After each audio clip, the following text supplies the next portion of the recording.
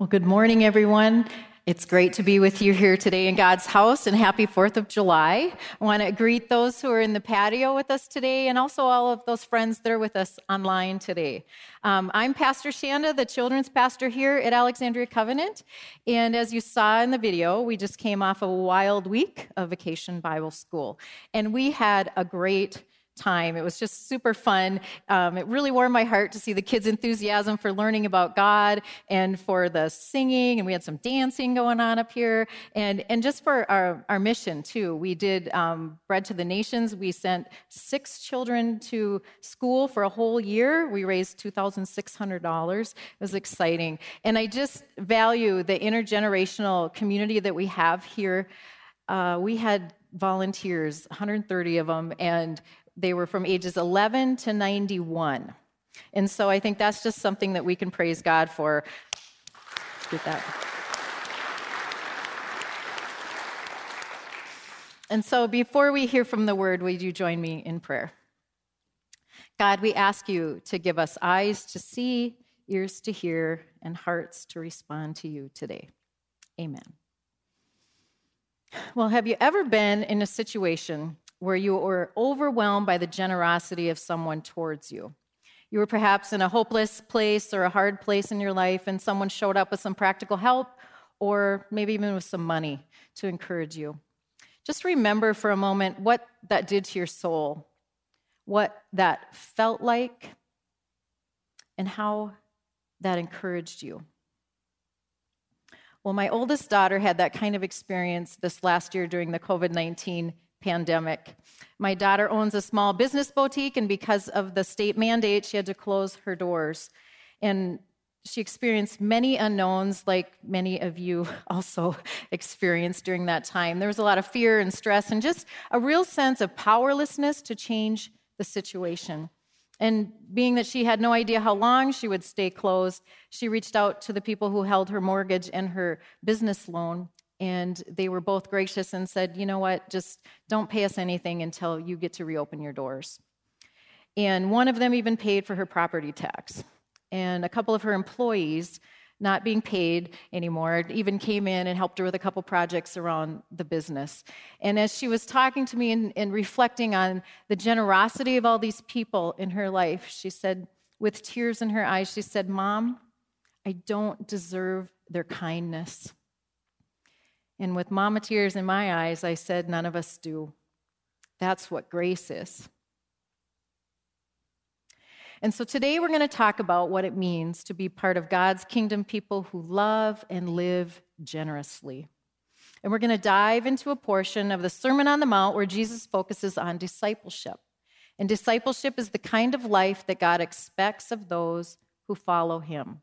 And let's remember that being a follower of Jesus is not a casual thing, something that you just wander into, but that in fact, following Jesus requires intentionality. And when Jesus calls people to follow him, that follow piece implies that people chase after and passionately pursue Jesus and the things that matter in God's kingdom. Because as God of the universe, Jesus expects a lot of those who follow him. And some of you may wonder if Jesus' expectations that we've been learning about in the Beatitudes are just unrealistic. And you would be right to think that God's standards are high, because they are, after all, God's ethical and moral standards, and they are far beyond any human's ability to achieve. And that's because all humans have sin. And that's the point. It is impossible. But our only hope is in God. Jesus does not leave his followers to try hard to follow God's standards in their own strength. Instead, he empowers them with the Holy Spirit. Jesus' Spirit indwells and guides and equips kingdom people to live in ways that are right and good and that bring glory to God. So our text today is Matthew 6, verses 1 through 4. And you're welcome to pull out your phone, your tablet, whatever form of the Bible you have with you today. The passage we're focusing on today is the first of 3 sections related to each other, and they are giving, prayer, and fasting.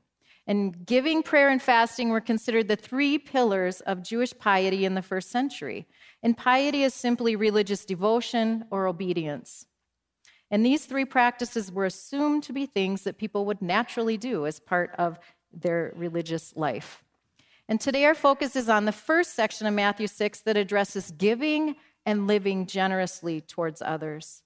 And I'm guessing the topic of giving could be an uncomfortable one for some of you. And I hear you. You may have experienced shame or hurt or legalistic expectations around the giving topic, but I want to reassure you that I'm not going to go there.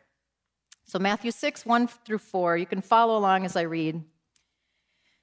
Be careful not to practice your righteousness in front of others to be seen by them. Otherwise, you have no reward with your Father in heaven. So whenever you give to the poor, don't sound a trumpet before you, as the hypocrites do in the synagogues and on the streets to be applauded by people. Truly, I tell you, they have their reward. But when you give to the poor, don't let your left hand know what your right hand is doing, so that your giving may be in secret, and your Father who sees in secret will reward you. Now, this is much more than a text on how to give money. This teaching goes far beyond the religious activity to a person's internal heart motivation and attitudes. And it goes beyond what is outwardly done to the internal reason that a person is being generous. So let's unpack this one verse at a time. Verse 1, be careful not to practice your righteousness in front of others to be seen by them. Otherwise, you have no reward with your Father in heaven. Now, this practice your righteousness phrase, or as other translations would say, to parade your good deeds or your righteous acts, or to practice your almsgiving. And I think almsgiving is the best way to translate this word. And almsgiving in the first century was an expected activity of Jewish religious people. Almsgiving was simply the act of giving money to the poor. It was not a requirement of Jewish law, but it was viewed as especially praiseworthy and the most sacred of religious duties because it took care of the poor in a society where welfare and social services was not a thing. And so check this out. The same Greek word was used for both almsgiving and righteousness. And so giving money to the poor and godly living were considered to be one and the same. Now, is that kind of a surprising thing? I don't think, though, that it was surprising for God's people. Check out what Moses told the Israelite people just before they entered the promised land. From Deuteronomy 15, we read, if there is a poor person among you, one of your brothers, within any of your city gates in the land the Lord your God is giving you, do not be hard-hearted or tight-fisted towards your poor brother. Instead, you are to open your hand to him and freely loan him enough for whatever need he has. Give to him and don't have a stingy heart when you give. And because of this, the Lord your God will bless you in all your work and in everything you do, for there will never cease to be poor people in the land. That is why I'm commanding you.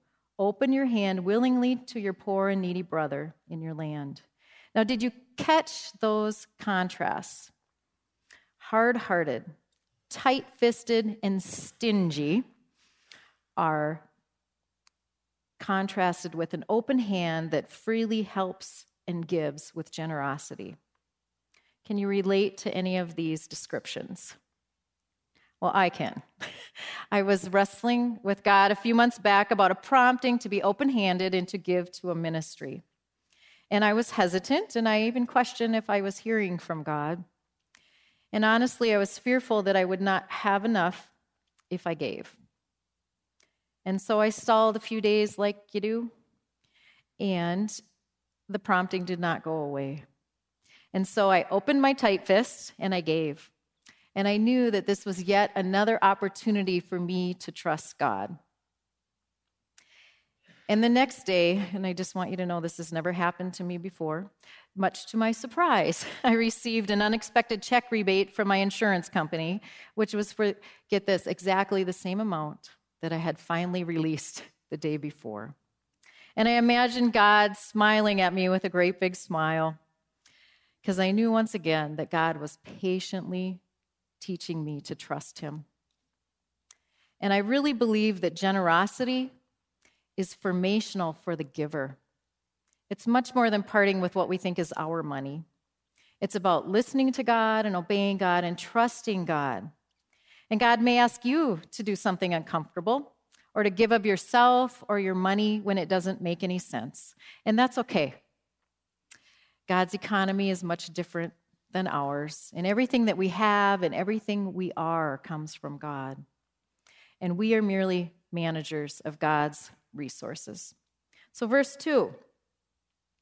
So whenever you give to the poor, don't sound a trumpet before you as the hypocrites do in the synagogues and on the streets to be applauded by people. Truly, I tell you, they have their reward. There's a couple of fun things to unpack in this verse. First, Jesus says, do not be like the hypocrites. And this phrase is going to show up in all three of the sections that we're going to look at on giving, prayer, and fasting. Do not be like the hypocrites. And this is probably a familiar word to most of you. But hypocrite comes from the Greek word that means pretender. The one who acts a part, to put on a false front or a mask in a performance. And in this verse, the hypocrite's desire is to appear spiritual and generous, but is ultimately seeking the praise of other people. Their giving is about self-glory, not God's glory. And over in the New Testament, Jesus condemns people who pretend to be spiritual. Their generosity may get them noticed by others, but Jesus is not impressed.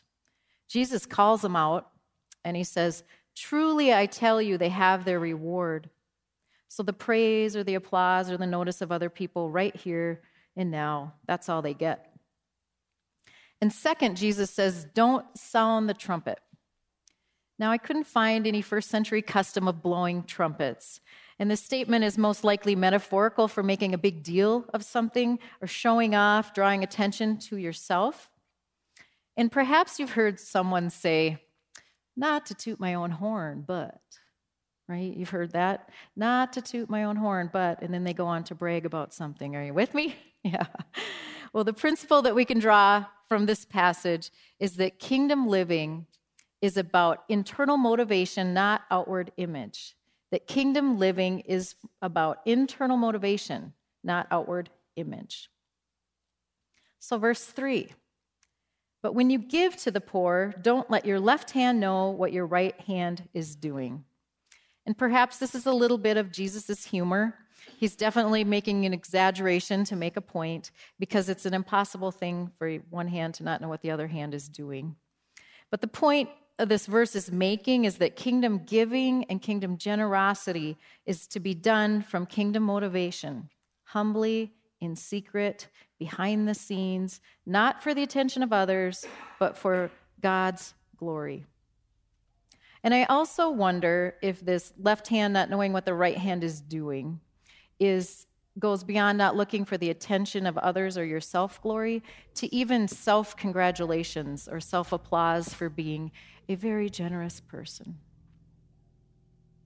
In verse 4, so that your giving may be in secret, and your Father who sees in secret will reward you.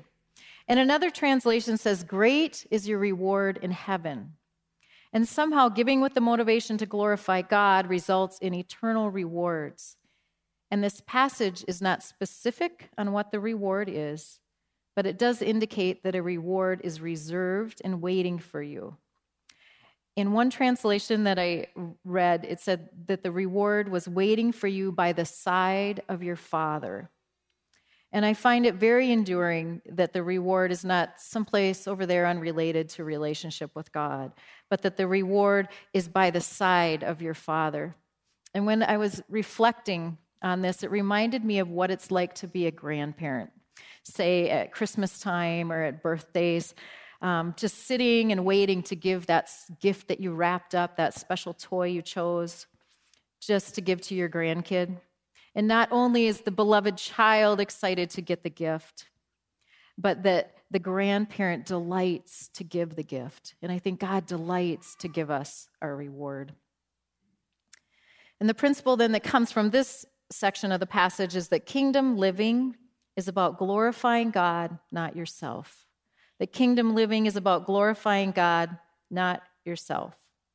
And I want to rabbit trail just a little bit on this concept of glory and bringing glory to God. What rises up in you when you hear this word glory? Is it kind of abstract? Do your eyes kind of gloss over when you hear that your ultimate purpose in life is to bring glory to God? Anyone else struggle with this?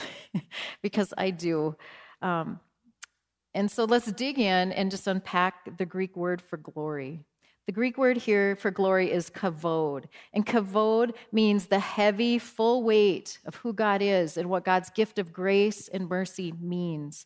It's the intensity, the significance of who God is as his value as king of the universe.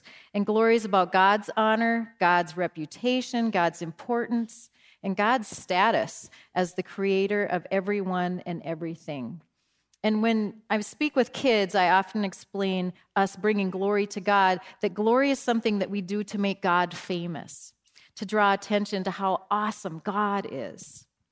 And we praise God because he is the maximally greatest being. And in Covenant Kids, we refer to the one true God as the MGB, the maximally greatest being. It's that God is to the max, the strongest, the smartest, the most loving, just, caring, merciful, beautiful being. That he is far greater than any other spiritual being. And as imagers of God, people ultimately are meant to reflect God's character as we see in the Beatitudes of Matthew chapter 5. In the person of Jesus, we see what a sinless, perfect human imager of God looks like.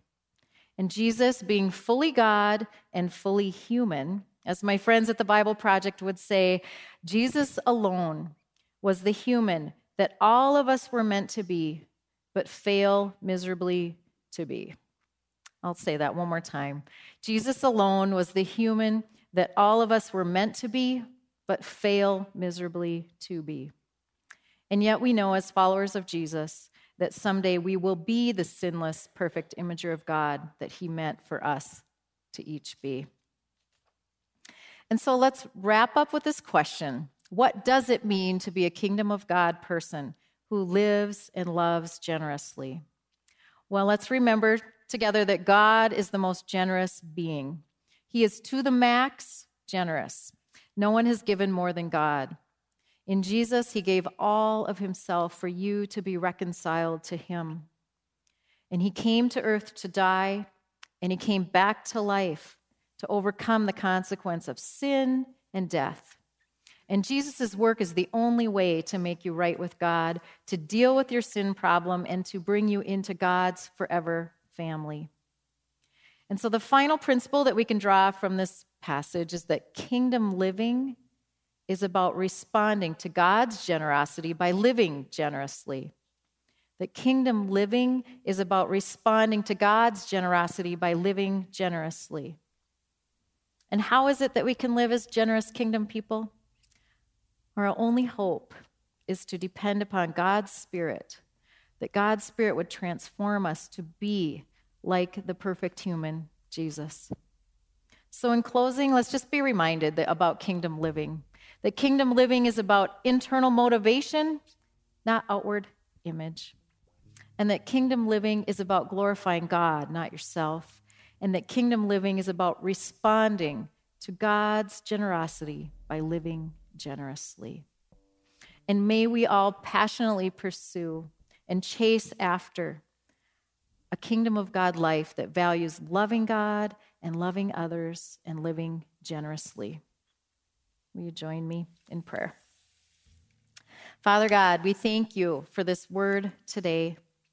Help us as dearly loved people to remember we belong to you and that your Spirit empowers us to live for you. Help us to be humble, dependent, kingdom people who respond to your generosity in the person of Jesus. Teach us to live generously in ways that bring glory to you. Amen.